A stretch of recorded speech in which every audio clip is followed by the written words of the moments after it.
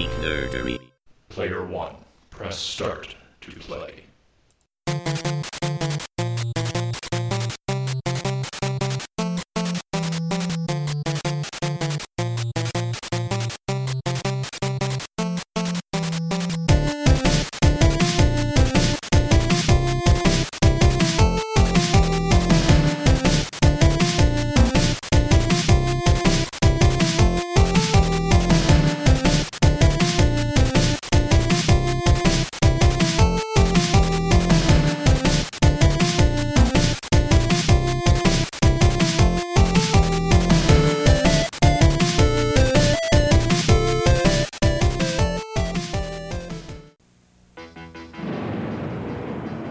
When you get hold of the Nintendo Entertainment System, when you master Rob the Video Robot and meet the challenge of Gyromite, when you shoot the light-sensing Zapper, when you play the system with the most arcade hits, you're playing with power. The Nintendo Entertainment System. Now you're playing with power. Hello, everyone. Welcome to episode number 31 of Graveyard Duck Podcast. With you, as always, my name is Scott. And I'm Wes. And Wes, welcome back to the show. Happy to be here doing another listener request. We haven't done one of these in a while, but Been a minute. Marcus Dixon reached out to us on Twitter and had a request and asked if it wasn't too much trouble, which, you know, for our listeners, it's never too much trouble. Of course not. Asked us if we would be so inclined to cover Deja Vu for the NES. And, you know, it seemed very appropriate because, unbeknownst to him, we were kind of in a little bit of I guess in the middle of a playthrough of all of the other games in this series, or a lot of them. Like, you had just sold me your copy of Uninvited. I had just replayed Shadowgate for first time in several years. So having that text come out of the blue was just kind of like, well, you know, this is perfect. Let's hit Deja Vu while we're kind of on a streak. So Yeah, perfect timing. I'm always glad to revisit this game. yeah, so we'll get into some of the history and how it's connected to those others. If you're unfamiliar with any of them, that might not make any sense to you. But the bulk of the show will definitely be about Deja Vu, but probably talk about the subgenre that this belongs to a little bit along the way as well. So yeah, let's get to Deja Vu itself. This was released for the NES, like we said, in Japan first. They got it in November of 88. Here in the US, we got it December of 90, and then Europe had to wait a couple more years. And they didn't get it until 92. So definitely pretty late for them. And it's definitely a couple years gap there between the various releases. So Yeah. This game also had a couple other ports and releases prior to that. Originally a Mac game in 85, was released on MS-DOS in 87, and has gotten a couple re-releases more recently, Game Boy Color version in 1999, and apparently I didn't know about these, but it's on PS4 and Xbox One as of 2017. So Yes, it kind of snuck out. It's called the 8-Bit Adventure Anthology, and on the two current consoles, PS4 and Xbox One, it's a collection of all three games. So it's the NES versions of Shadowgate, Deja Vu, and Uninvited. Huh. Cool. And it's like $7 or something like that. It's super cheap. Oh, hell. Yeah, that's worth it. Yeah. Yeah, and until I saw the pictures that you were posting on social media of your Game Boy Color version, I didn't know that existed either. Really? No, Okay. I knew that Shadowgate had been re-released under Game Boy Color. Mm-hmm. Yeah, that was the only one I was aware of. And when I saw those pictures, I Googled it. And did I see that it also included Deja Vu 2? It does. Huh, that's really neat. Yeah, it's one of the only ports of it that you can get. Cool. That's awesome. So Yeah. So this game's been around for a long time and made its way to a lot of different systems. Odds are that you have come across it at some point, even if you haven't necessarily played it. I think it's a pretty well-known cover. At least the NES version is. Mm-hmm. So something you're probably aware of. I remember seeing this just everywhere when I was a kid renting games. It was a very common title. So It was. And I can also remember it being a very affordable title as well, because I know a lot of places around this time, I remember seeing this game for like $19, $14. In some places, like I know, like KB Toys and stuff, they had certain games that were $9.99, and I remember Deja Vu being like one of those. So odds are, a lot of people probably played it because it was cheap. Yeah, sure. But I mean, given the price of games back then, it's no surprise, really. Yeah, definitely. And I mean, even today, it goes for about $9 loose. So it's And even like complete in box, I mean, it's like 20, 15 or 20. Yeah. So brand new, $43 right now. You could have a shrink wrapped copy of Deja Vu for less than it was priced back in 1989. That's what I was going to say. If you adjust for inflation, you could buy a brand new copy now for less than back then. It's just kind of mind blowing. So, all right. Well, why don't you kick off with your nostalgia stories? Tell us when you first discovered this game, what you remember playing it as a kid. Get us started. Yeah, I definitely do remember playing this as a kid. Like I said, I rented it quite a bit after Shadowgate was obviously the first one that came out for us here in the US on the NES. But Deja Vu, a couple years later, I remember seeing it like in magazines and stuff like that. I was like, oh, this looks really cool because I like Shadowgate a lot. It's kind of the same thing, but it was, a hard-boiled detective story. And that wasn't something that I was used to seeing on the NES at the time. We didn't get a lot of adventure games outside of like what PCs and stuff got. So for the NES to get them, I always liked the genre, and I still enjoy the genre. So I was intrigued by it at first. And like I said, I rented it, and later on I picked it up super cheap. I'm pretty sure I bought it at KB Toys for $10. Yeah, this was one that I'm gonna have to fully admit, like I have not played it until about a week ago. Mm-hmm. I was very aware of it. I saw it many times on the rental shelf, like I said. Probably saw it in the KB dump bin, but it just never really appealed to me all that much. Any of these Mac Venture games, I did not experience when I was a kid. The first one that I ever played was Shadowgate, and that was the Game Boy Color version that I picked up, I think, when I was in high school, and started playing that, and that was a lot of fun, but never really made an effort to go back to the other two. And that kind of crime noir, hard-boiled detective genre has never really been my thing. So I think that kind of kept me away from the game a little bit. And even though I really enjoy this style of game, it was just one that I never took the initiative to go seek out. And I kind of regret that I didn't, because now, having played through all three, I would definitely say that this is the best of the three.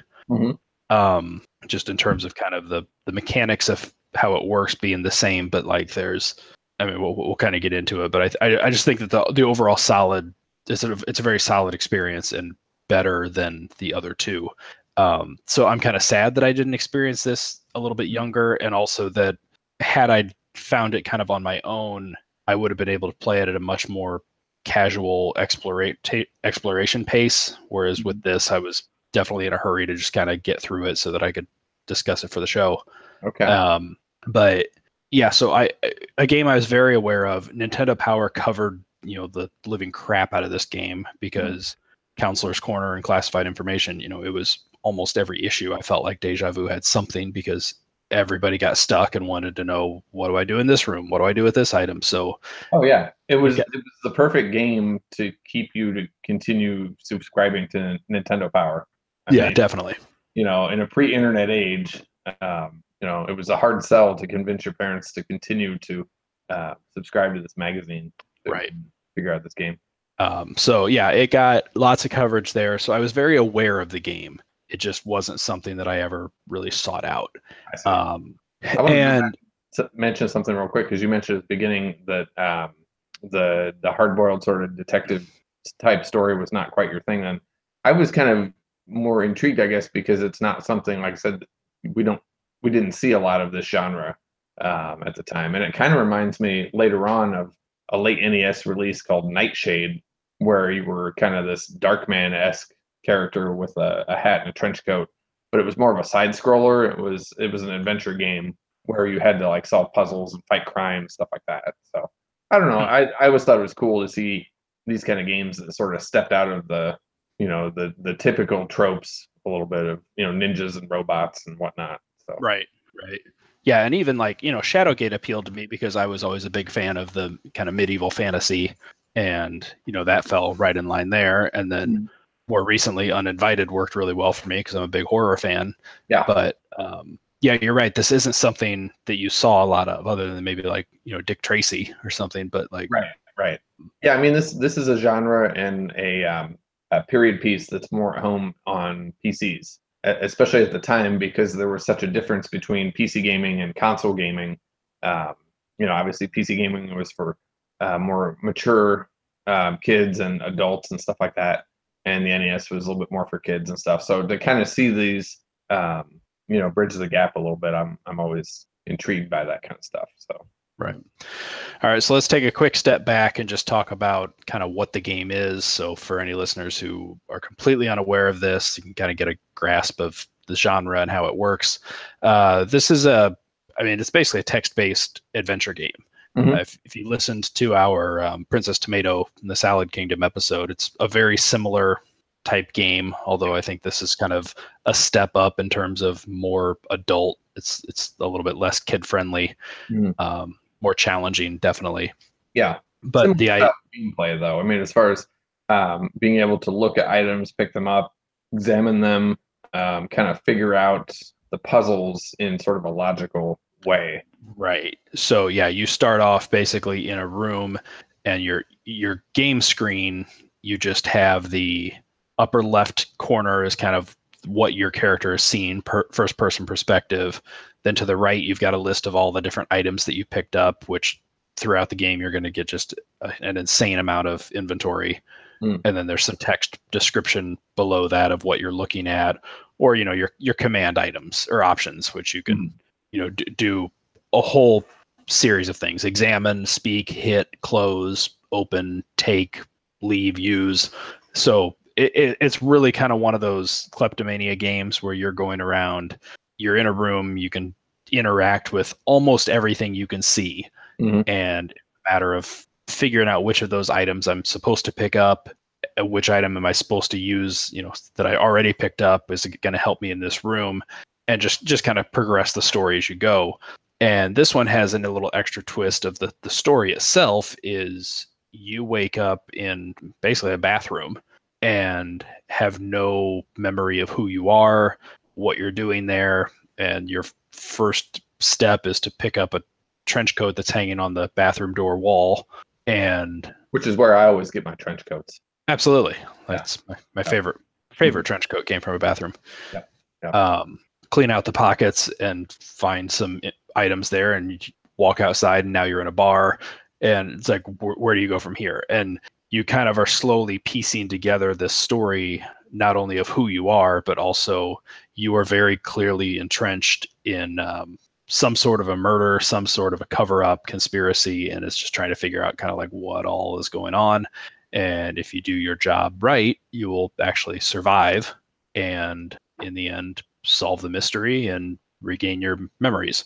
So there's a lot at stake, and it's a really fun game, and it's got a good story. And I think one of the things that I love about this genre of game is that even if you were to sit there with, say a walkthrough, or if you were a bystander watching somebody else play this, it's very fun. Like it's almost like you're just part of a movie. So it's not even the gameplay itself that I find the most enjoyable about these types of games. It's just watching this story kind of unravel. Yeah, you're exactly right. And that's something that draws me to these types of adventure games too, because, it's something that if I'm sitting down here playing, that, if Shanna's hanging out down here, then she can play too, like I can control it. And she's, suggesting things and kind of getting into the story. And we're both kind of playing it, even though I'm kind of controlling it. And that's one of the fun things about this genre is being able to, sit down with a couple of people and just kind of figure it out. Right. Yeah. And this one, an adventure book in a way. Yeah, definitely. And the nice thing about Deja Vu compared to Uninvited or Shadowgate is that there's not a time limit in this one. Shadowgate, you had the torches that every torch that you had, I think, lasts for 10 minutes. And when it goes out, if you don't have another one lit, you die.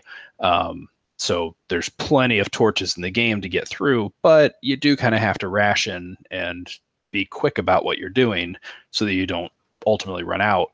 Uninvited, I think there's one item that if you pick that up, it kind of puts a death clock on you that until you throw that item away, you're on a time limit. But if there's something like that in this game, I didn't find it.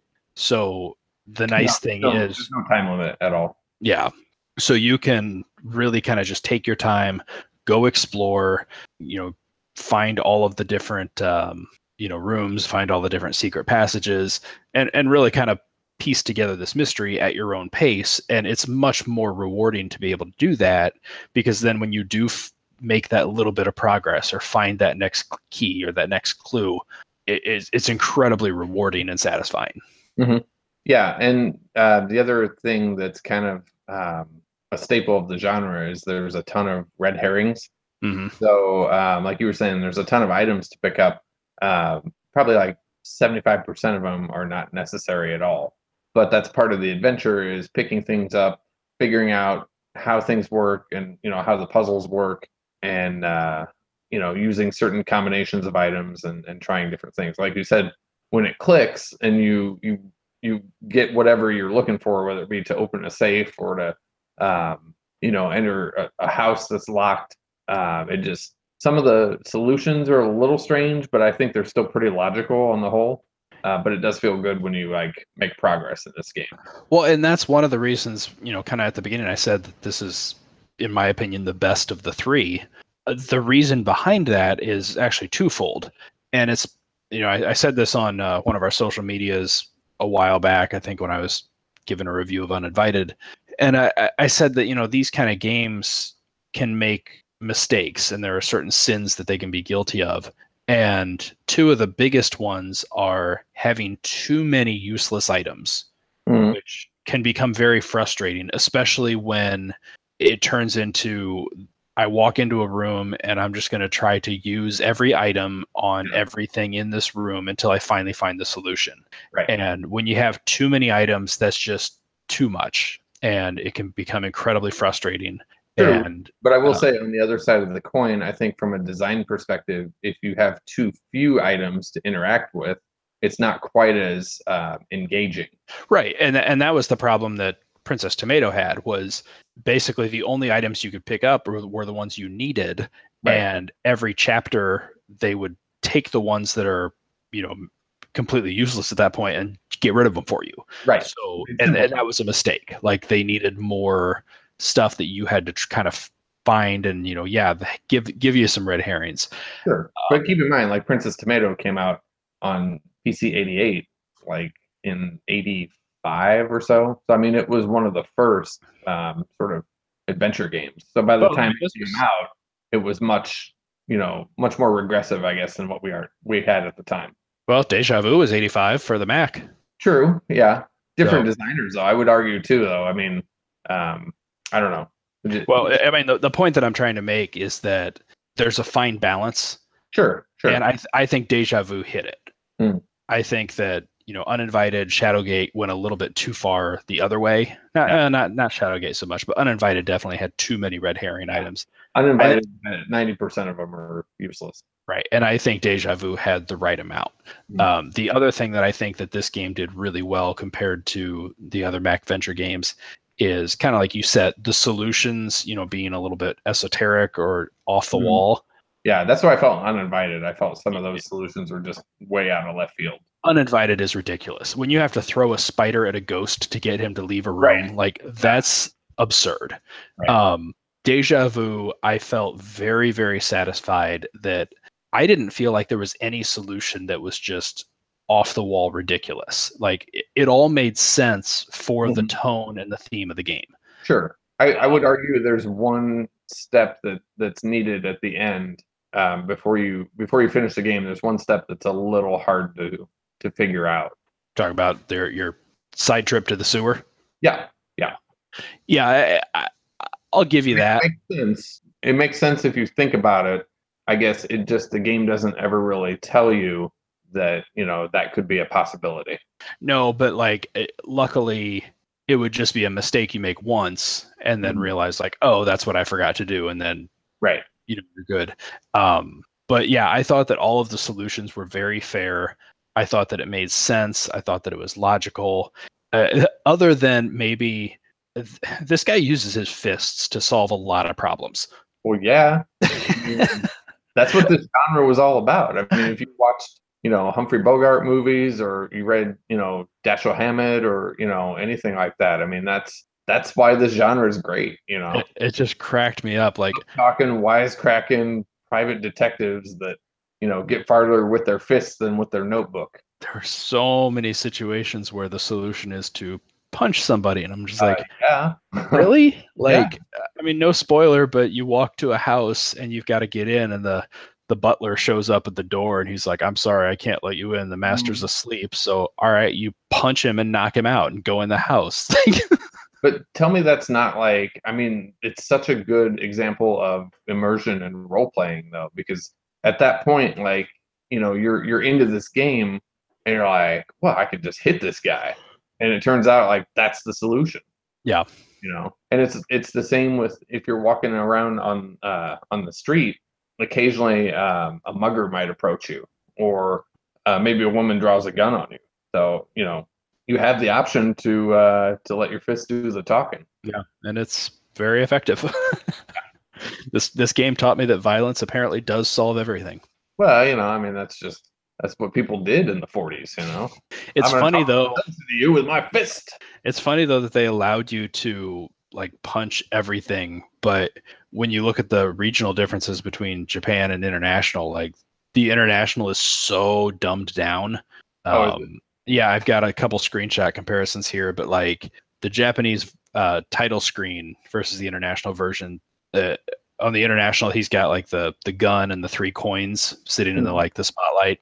Mm-hmm. In the Japanese version, instead of the coins, it's a glass of scotch.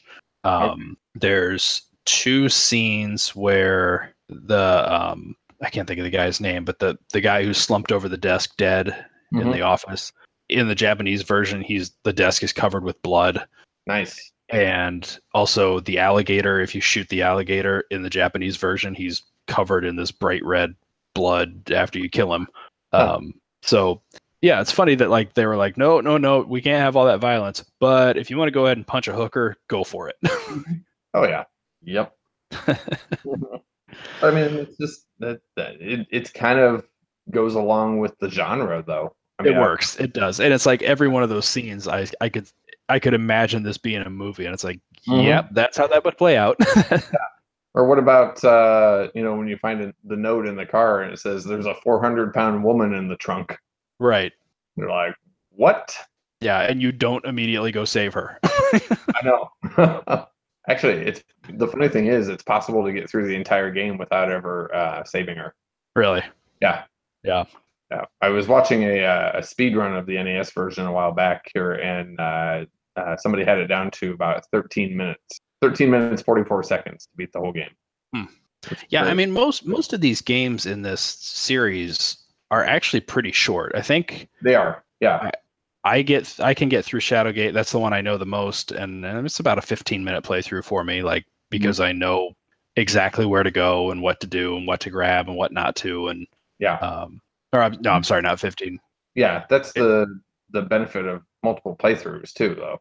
Right. I think it's about 30 minutes because there's 10 minutes per torch, and my third torch is just about to die when I usually finish it. Yeah, that makes sense. Yeah, because I remember thinking, playing these games as a kid, I thought, once you solved it, then it's like, okay, there's not much reason to go back because you kind of know all the answers. But in a way, maybe it's just more of a modern conceit now that speedrunning is a much more popular thing. But it kind of made me go back and rethink it. It's like, really, if you got the steps down to run through an adventure game, in a way, it's kind of like the NES version of just reading like a pulp novel.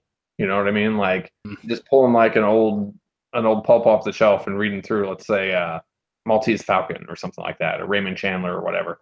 And in a way, it kind of feels like that. And for me, like revisiting this game after so many years, then it's kind of like going back to an old book that you used to enjoy. Yeah, I fall somewhere in the middle. I think that these games are fun to replay, and there is some replay value there. but for me personally, there has to be a pretty long time frame between playthroughs, unless I'm trying to just hone in and really get the speed run down. Yeah, Like let's see. You totally could with this game. Yeah, definitely. And that's why I feel like if you really wanted to extend the life of this game, something you could do is do it really old school and take notes as you play.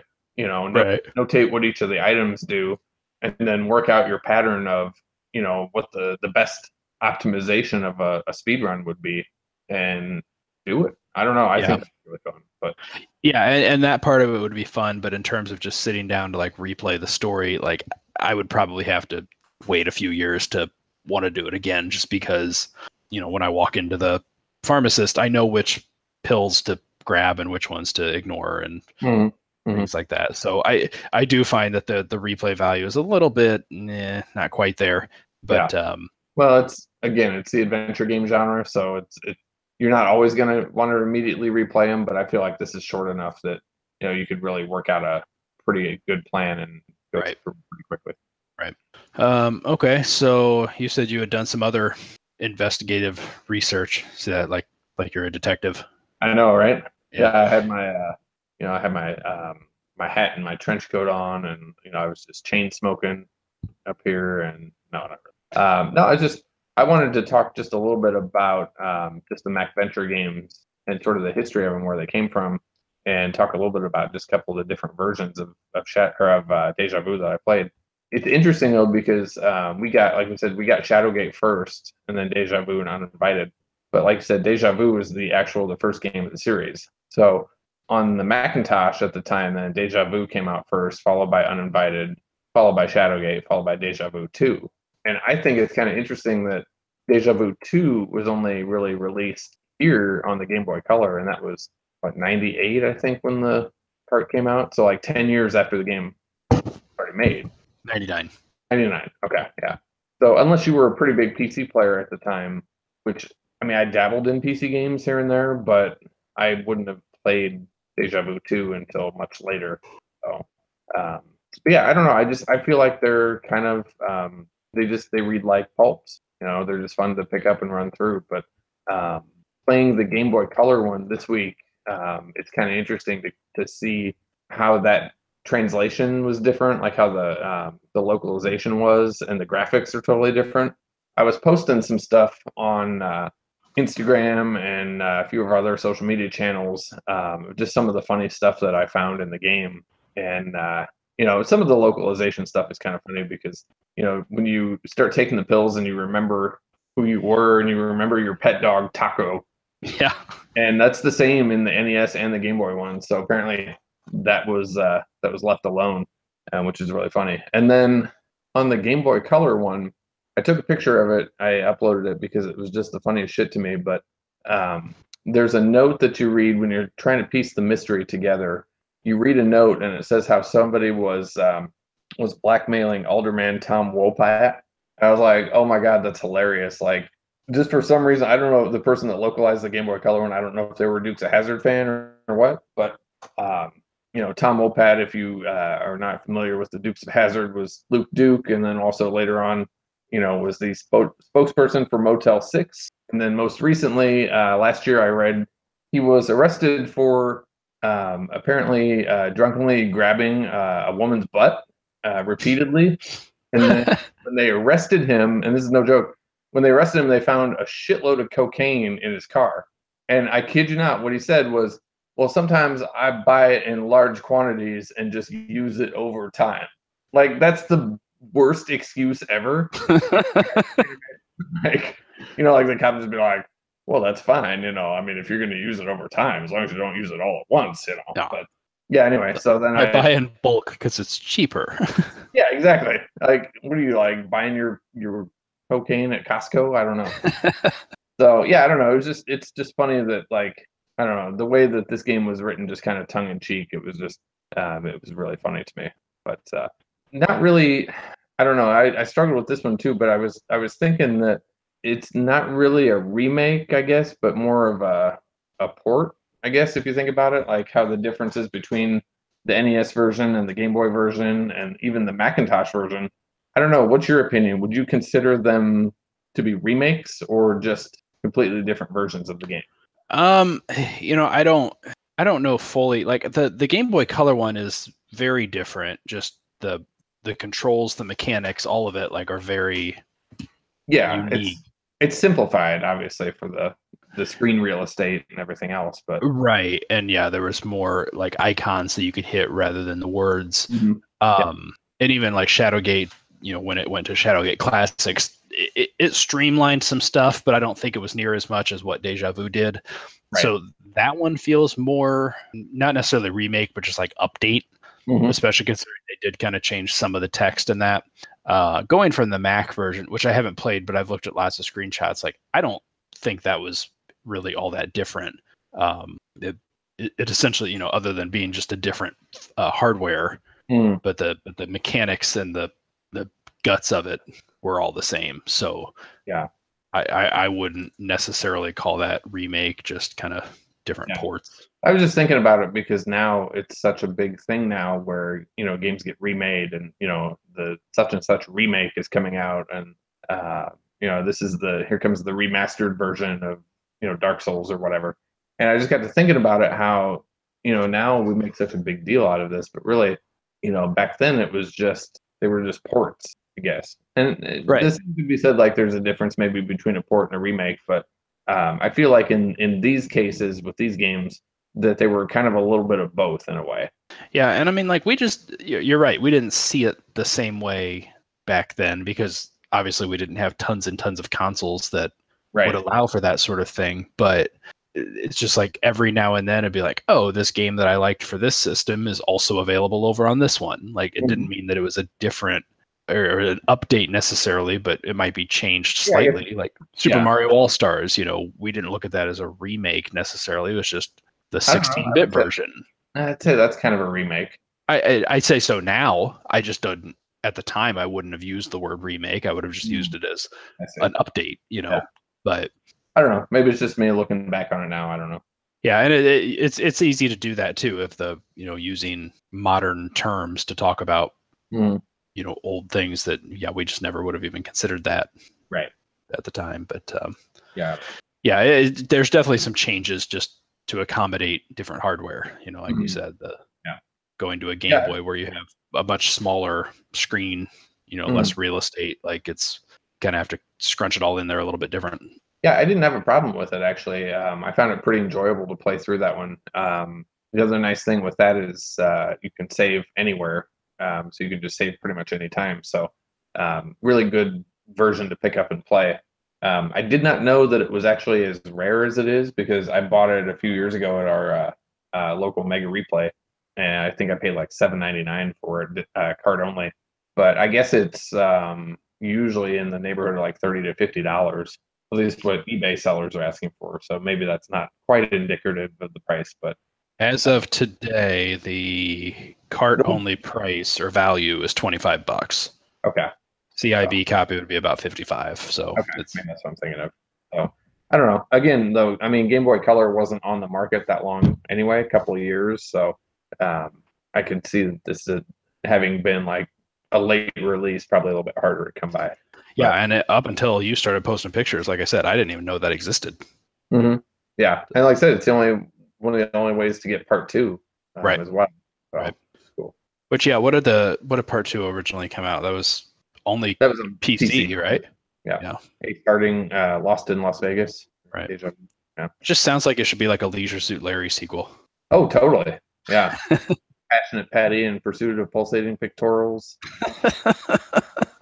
Oh yeah, I played the shit out of Leisure Suit Larry games back in the day. When are we going to cover that franchise? Oh, yeah, I know, right? There's supposed to be a new version coming out eventually at some point. Oh Jesus! Yeah. But that's a series that tonally shifted quite a bit from the first 3 games, which much more adult themed, and then you got to like part 4 where it became sort of cartoony and lampooning it, but. The first game, it was not uncommon to die from an STD because you didn't put a condom on before you slept with the prostitute. Right. And these were games that I played in like, junior high and high school, like after school. Yeah, I didn't play Leisure Suit Larry until several years later, but I was a Yeah. big Sierra fan, so I was well familiar Mhm. with the model. And finally one day I was like, you know, all of those Sierra discs always came with demos of the other franchises. So I Yep. played the demos of Police Quest and Space Quest, and Oh yeah. then Leisure Suit Larry, and it's like, all right, I've got to try this. And I think I found, you know, on Good Old Games or something, the first one, it's like, holy shit. Yep. Yeah, I can remember playing them in high school, like just with friends and stuff, and just after school, and it was like, oh man, I've got this Leisure Suit Larry that somebody made a copy of, and I've got a copy on this disc. It's played in the library, but make sure we get one of the computers way at the back so nobody can see what we're doing, kind of thing. Yeah, it made me feel like Phantasmagoria was like a Disney movie compared to it. Right. But yeah, and that's why I like this genre so much, I guess, because I've been playing it for so long. Yeah. I again, the hard-boiled detective part, not so much my favorite, but the adventure game, the text-based, I love that. I've playing the King's Quest type style forever. I love that.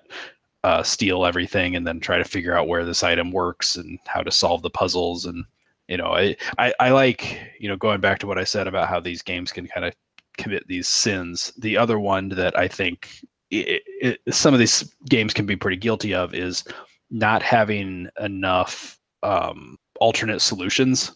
Because I think that, especially if you're going to have really esoteric options or solutions to these puzzles, you at least have to give the player multiple ways to accomplish something, so that if they don't think of your one specific ridiculous solution, there's still other ways that you can accomplish things. And I felt like this did a pretty good job of not being so tunneled and so one track that you could kind of get around things. Like you said, you don't even have to save the girl in the trunk. Right. So I think that the order with which you go to the different addresses, you're always kind of free to come back to the bar. You can, the one thing that I noticed at first was you can not get enough money and then not have enough cab fare, but you always have the option to go back and get more cash. And so there's ways around it. There's multiple solutions, and I think that that's good. Like you've got to give the player the option to kind of make it through the game their own way. Otherwise, if they don't think of that one really exact way to get through something, it just frustrates them and they end up quitting. Yeah, that's the $1 million question when you're making a game like this. Speaking of the cab fare piece, I stumbled across something on the Game Boy Color one this week, and I haven't tried it on the NES one, but I need to see if it works. But you were talking about running out of cab fare, and that's one of the ways you can get a game over in Deja Vu is if you take a cab somewhere and you don't pay and you just get out, you're just automatically arrested and thrown in jail. But I found that there's two different cabs when you're exploring the street. There's a blue cab and there's a yellow cab. And the blue cab is driven by like a sort of a neurotic man that's kind of agitated, and then the yellow one is driven by a much more laid back, kind of happy-go-lucky driver. And there's a couple of different spots in the game where you can get a $20 bill. And I found that if I took the yellow cab somewhere, and then I would stop at my destination and say, "Oh, that's 75 cents." And if I used the $20 bill on the part where you put the money in, he would say that he didn't have enough change. He didn't have change, but it's your lucky day and you can ride for free.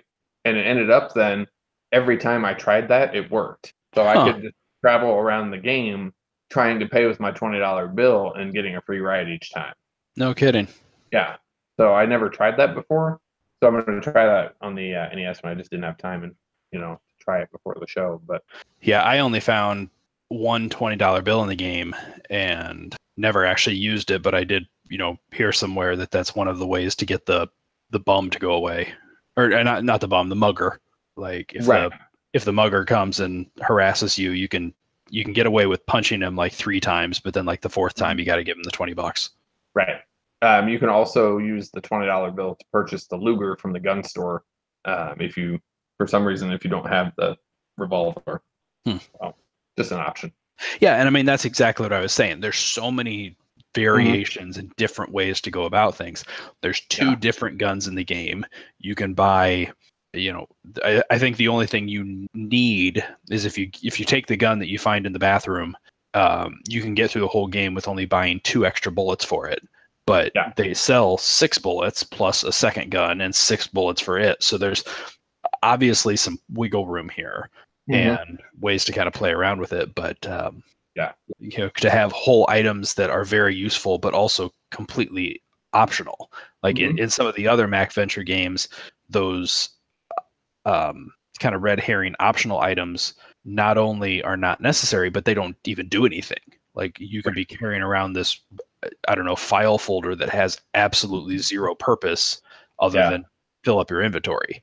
And that's kind of the trick of this game too, though, is you need to find the right combination of evidence to prove you're innocent. Right. Anything could be. I mean, when you're first playing, I mean, any certain amount of things could be what you need, so you don't really know.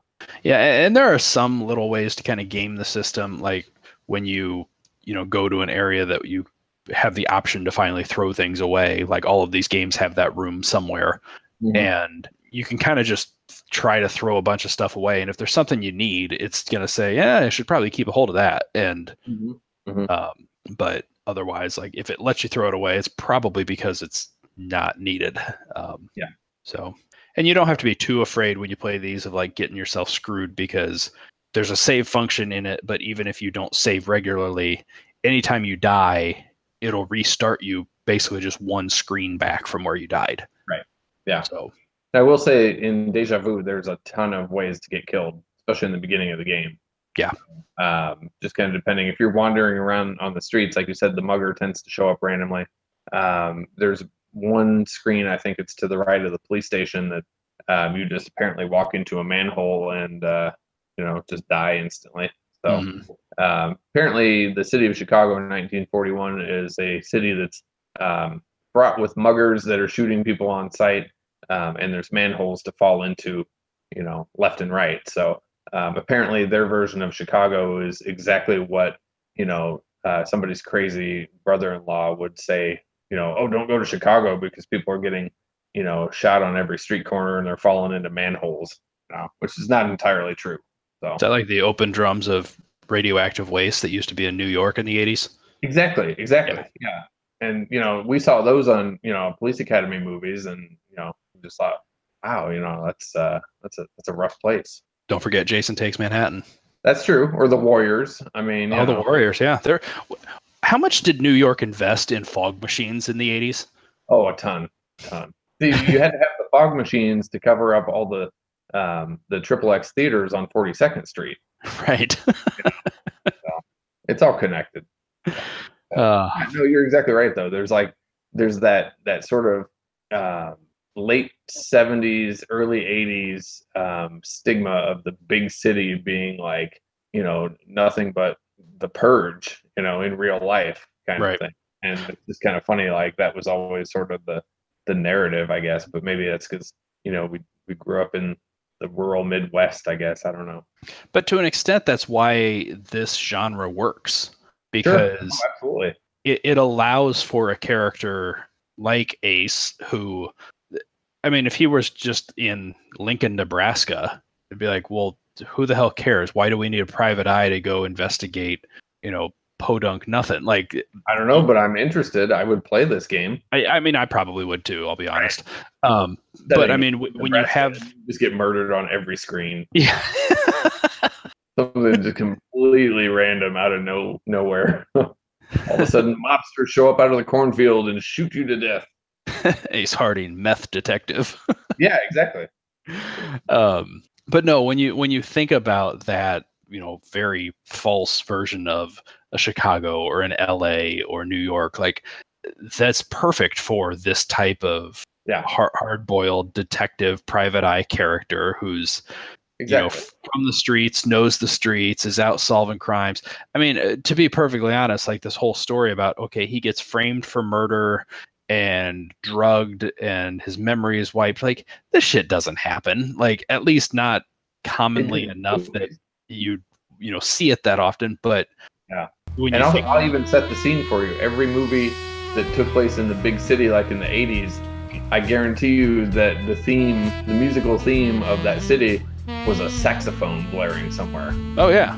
you know. And if you think about it, like every time like you saw like images of like New York, and it was like, you know, just okay, here's New York, and there's a saxophone playing, and like here's New York, and there's gang members running, and like the saxophone music gets really crazy and wild. And it's just, I don't know, maybe I just associate the sound of a saxophone, you know, a crime-ridden city of the '80s. Yeah. Who knows? I don't know. Now I want to go watch the movies. Right? Police So- Academy 1, 2, 3, 4. So this is a good lead in to something else you said you wanted to talk about. We talk about, you know, hard-boiled cops, detectives, and other genres. Mm-hmm. That was your lead in. It was, but I was still thinking of the grimy like saxophone era New York City. Do I need to splice in some saxophone music for this episode? I mean, if you want to throw some in, you know, post production, that's fine. We can just find. But I don't know. I was just thinking like that would be a cool setting for like a next gen game. Like, you know, you could have like, I don't know, just exploring the city, and there's like, you know, dynamic saxophone music playing. I don't know. Never mind. You know, a hard-boiled detective in like a nighttime Chicago sandbox game Yeah, yeah. could be hella fun. And you carry around a saxophone, so you could just like press X to play saxophone, and like you would just, you know, and that could actually be the way that you could make money, because like people would donate money to you, and then you could use that to see that it writes itself. I mean, I'm surprised that Sam and Max didn't do like a saxophone riff somewhere, you know, make fun of that, but I know. they covered everything else in the genre so perfectly. But I'm surprised that Sam and Max hasn't had a big comeback. they tried. There was a Wii game. Yeah, I know. It just didn't But quite. they should try again. Like adventure games are still hot. I mean, there's still plenty of them that are coming out left and right on mostly indies. But if you look at like the PC and the Switch, for instance, there's a ton of these style games out there. I would play the hell out of a new Sam and Max game. Right. That's what I'm saying. You know, we got remakes of Full Throttle and a couple other LucasArts games, Grim Fandango, stuff like that. So It just has to be old school style though, because the modern versions of it just don't quite work. Because they did that with King's Quest too. There was a new King's Quest for 360, I think, not that long ago, and it just didn't work. no, not the same. But like I've talked about before in this show, Thimbleweed Park is one that really gets the old school Maniac Mansion feel, because you can play it exactly like the original ones. Hmm.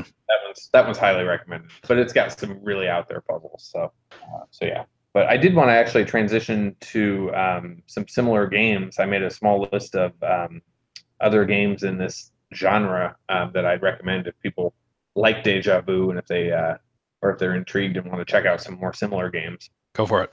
So some of these are a mixture of classic systems and modern, and a couple of them actually have been fan translated into English now, which is really cool. So like I said, I'm a big fan of the genre, so I tend to try to seek out adventure games I haven't played before. One of the ones I played on the Super NES, this is a Japanese version, but it's been recently fan translated to English. But there's one called Famicom Tantei Club Part 2, which is Famicom Detective Club.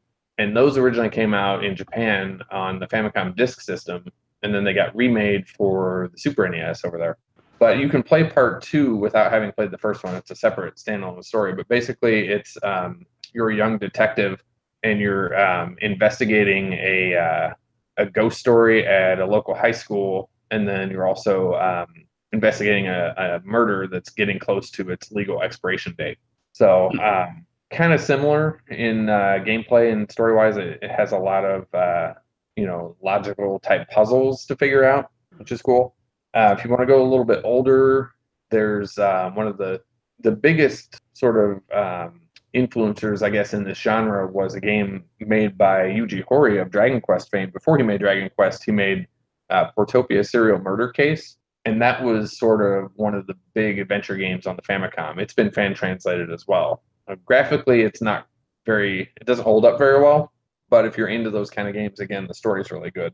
If we jump forward, there's a series that localized over here on the DS and the 3DS. There's a series called Jake Hunter, which is actually a localized version of another Japanese detective game called Tantei Jinguji Saburo.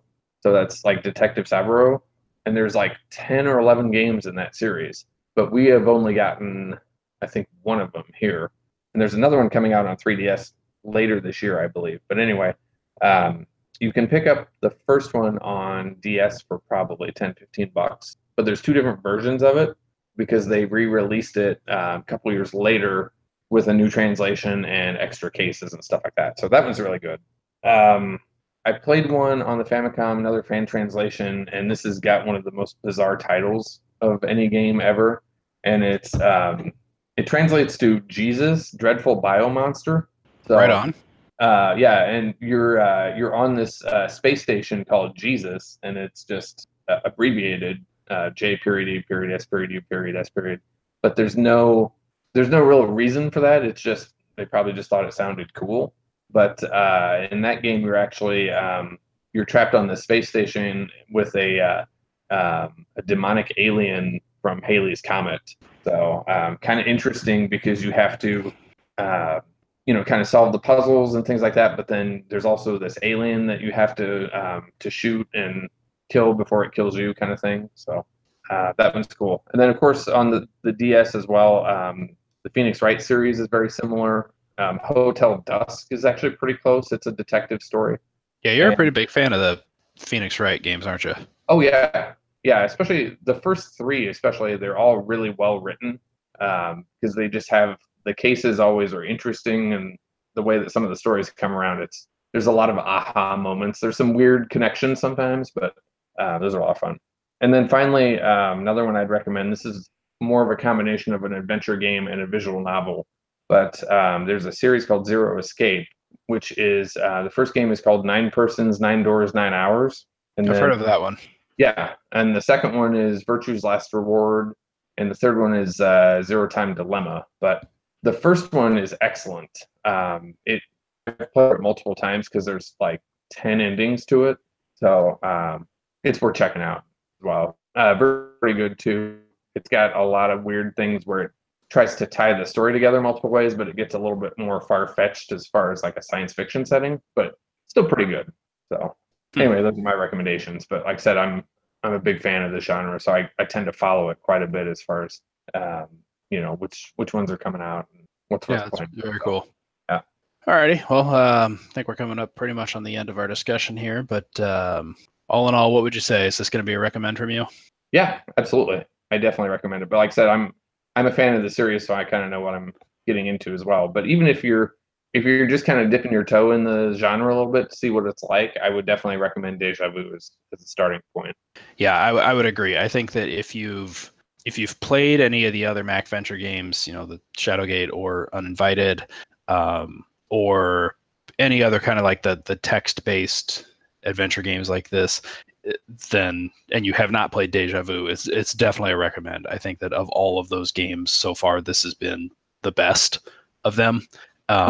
And if you have not played any of those and are interested, regardless of whether this genre sounds like your kind of thing, I still say check this out. It's the most solid playthrough of all of them. It's the least frustrating, I think, and also it's the most rewarding when you actually accomplish the goal. I feel like there's a more defined endpoint other than just, oh, I got out of the house, or oh, I killed the thing. Right. Like it's you're working towards something, even though at first you have no idea what that is that you're working toward, and having the whole thing kind of piece out. It's just a very satisfying game. So I would recommend this one above all of the others. Just I think that it's the most solid playthrough and rewarding experience. So yeah, definitely absolutely. worth checking out. It's dirt cheap, so you can find the cartridge just about anywhere. You can find the Game Boy Color version if you want that, and as we learned, it's on Xbox One and PS4 now as well for almost nothing, and you get some other great games to go along with it. So yeah, exactly. And that's the other thing I was going to kind of tie into a little bit was I got kind of another recommendation here. This is from our friends at the Cromcast, which if you're not listening to them, you really should. They're very interesting. They're a Robert E. Howard podcast that's focused on a lot of his short stories and novels and stuff like that. But anyway, I reached out to them because I like their show a lot. And Josh from the Cromcast actually recommended a couple of stories that Robert E. Howard wrote that were kind of I was asking him a little bit. I said, did Howard write any detective stories? I know he wrote some boxing stories as well, with a character known as Sailor Steve. But he actually wrote back. He says, Howard wrote a few detective stories, not many related to the rest of his creative output. They're interesting because they're not really in the vein of Dashiell Hammett or some of the other big pulp writers at the time. They had some weird stuff thrown in too. He recommended a short story called Graveyard Rats, which features two-fisted detective Steve Harrison, who would rather punch the case into submission than spend time mulling over clues. Which is fun. I read that one. It's both are actually, you can read them. Project Gutenberg. You can find them online. The other one that he recommended was a Conan story, which was The God in the Bowl, and it's a Hyborian Age police procedural as only Howard could have written. And I read this one this morning. Actually, it was really good. It was. It's an early Conan story. Where he's still young, he's a thief kind of thing, and he is basically caught. There's a sort of a dignitary that's just died mysteriously in this locked up house, and the night watchman finds the dead body, and he finds Conan in the same room, and so then it becomes sort of this procedural, like, oh, I know you did it, and he's like, no, I didn't. There's other things at play, and it was cool. Both really quick reads, but again, just kind of in that same genre a little bit with some weird stuff thrown in too. So. Like I said, I would recommend checking those out. And if you're a fan of that kind of the pulps and Robert E. Howard and stuff like that, check out the Cromcast, because it's a lot of fun. They spotlight a lot of stories, and they get into detail on a lot of things in Robert E. Howard's career, which is cool. Yeah, check our show notes. I'll post a link to their feed there so you can go over and check them out. But all right, yeah, good recommendations all around. Lots of good talk about different games and books, and hopefully through all of this, there's something that we've intrigued you with and made you want to go check out. So I think we got some good stuff. And as we said, both recommend from each of us. Mm-hmm. So yeah, I think that pretty much wraps up our Deja Vu talk, but we've got another Graveyard Duck challenge to bring up as well. We do. Why don't you take the lead on this one? This was kind of your idea. Sure. So we decided to go with another high score challenge, kind of a 1 credit score attack. And this time we're going to be covering the NES version of Bubble Bobble. Real fun game if you've never played it. Very simple, based on an old arcade. And we're doing the NES port. Very straightforward. Just basically 1 credit. You get 3 lives, and what's the highest score that you can get? And it should be a pretty quick playthrough, so you can try many times to get your score up there. But post your score with a screenshot of it on any of our social media outlets. Just be sure to use the hashtag Graveyard Duck Challenge to get registered. And we'll go for about a week. So next Friday, the 22nd, sometime in that morning, we'll cut it off and announce the top 5 best scores for Bubble Bobble. Mm-hmm. That is if the music doesn't drive you nuts beforehand. I've had that song stuck in my head for 20-some years. Yeah, I mean, you just say Bubble Bobble to me, and it's like a dog whistle. Like, I just hear that music in the back of my head, and all of a sudden I just end up on the streets of Russia somewhere with a trench coat and a cigarette in my mouth with, like a folder under my arm with secret documents, and I have no idea why. Yeah, it doesn't help that all 114, however many levels, have the exact same song. Right? It's like playing Splunker. You hear the main Splunker music quite a bit too. Wonder Boy. Yeah. I think that's even worse. Now we would call those podcast games, because you could listen to another podcast while you're playing it. Like, you could listen to Graveyard Duck if you wanted to. Certainly could. Back in the day, you had your, I guess they were more like Walkman games, I guess, throw in a cassette of, some Oingo Boingo or some Devo, and just, grind out some Bubble Bobble.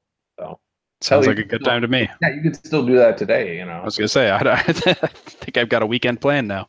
Oh yeah, just throw in Dead Man's Party and Bubble Bobble, and you got yourself a party. All right, so we got another good episode coming up in 2 weeks. So hopefully you're enjoying what we've been doing. If you like the show and want to give us some support, head over to iTunes and give us a review. They're very, very helpful and help us kind of move up the rankings and let even more people know about us. We're also present all over the internets. Wes, why don't you tell people where they can find us? Well, of course, we've got our Facebook group where we got a lot of stuff going on there. You can find that at Graveyard Duck Podcast. We're on Twitter as well at Duck Graveyard, and we're also on Instagram at Graveyard Duck Podcast. We've got a Discord channel as well, so lots of different avenues to interact. So Yep. And they're all slightly different, so yeah, check them all out. Yeah. It's fun. I mean, we like talking about old games, and we like sharing some of the fun stuff. Like, oh, look at this. Check this out, and that's kind of what our social media presence is sort of like. So just a fun look back at some of the games that we loved. Absolutely. All right. Well, I think that's been a good episode. So you know where to find us now. So until next time, when we come back with an even better episode, I'm Scott. And I'm Wes. And just remember, don't be dazzled by the dames, kid. They could be deadly. Game over.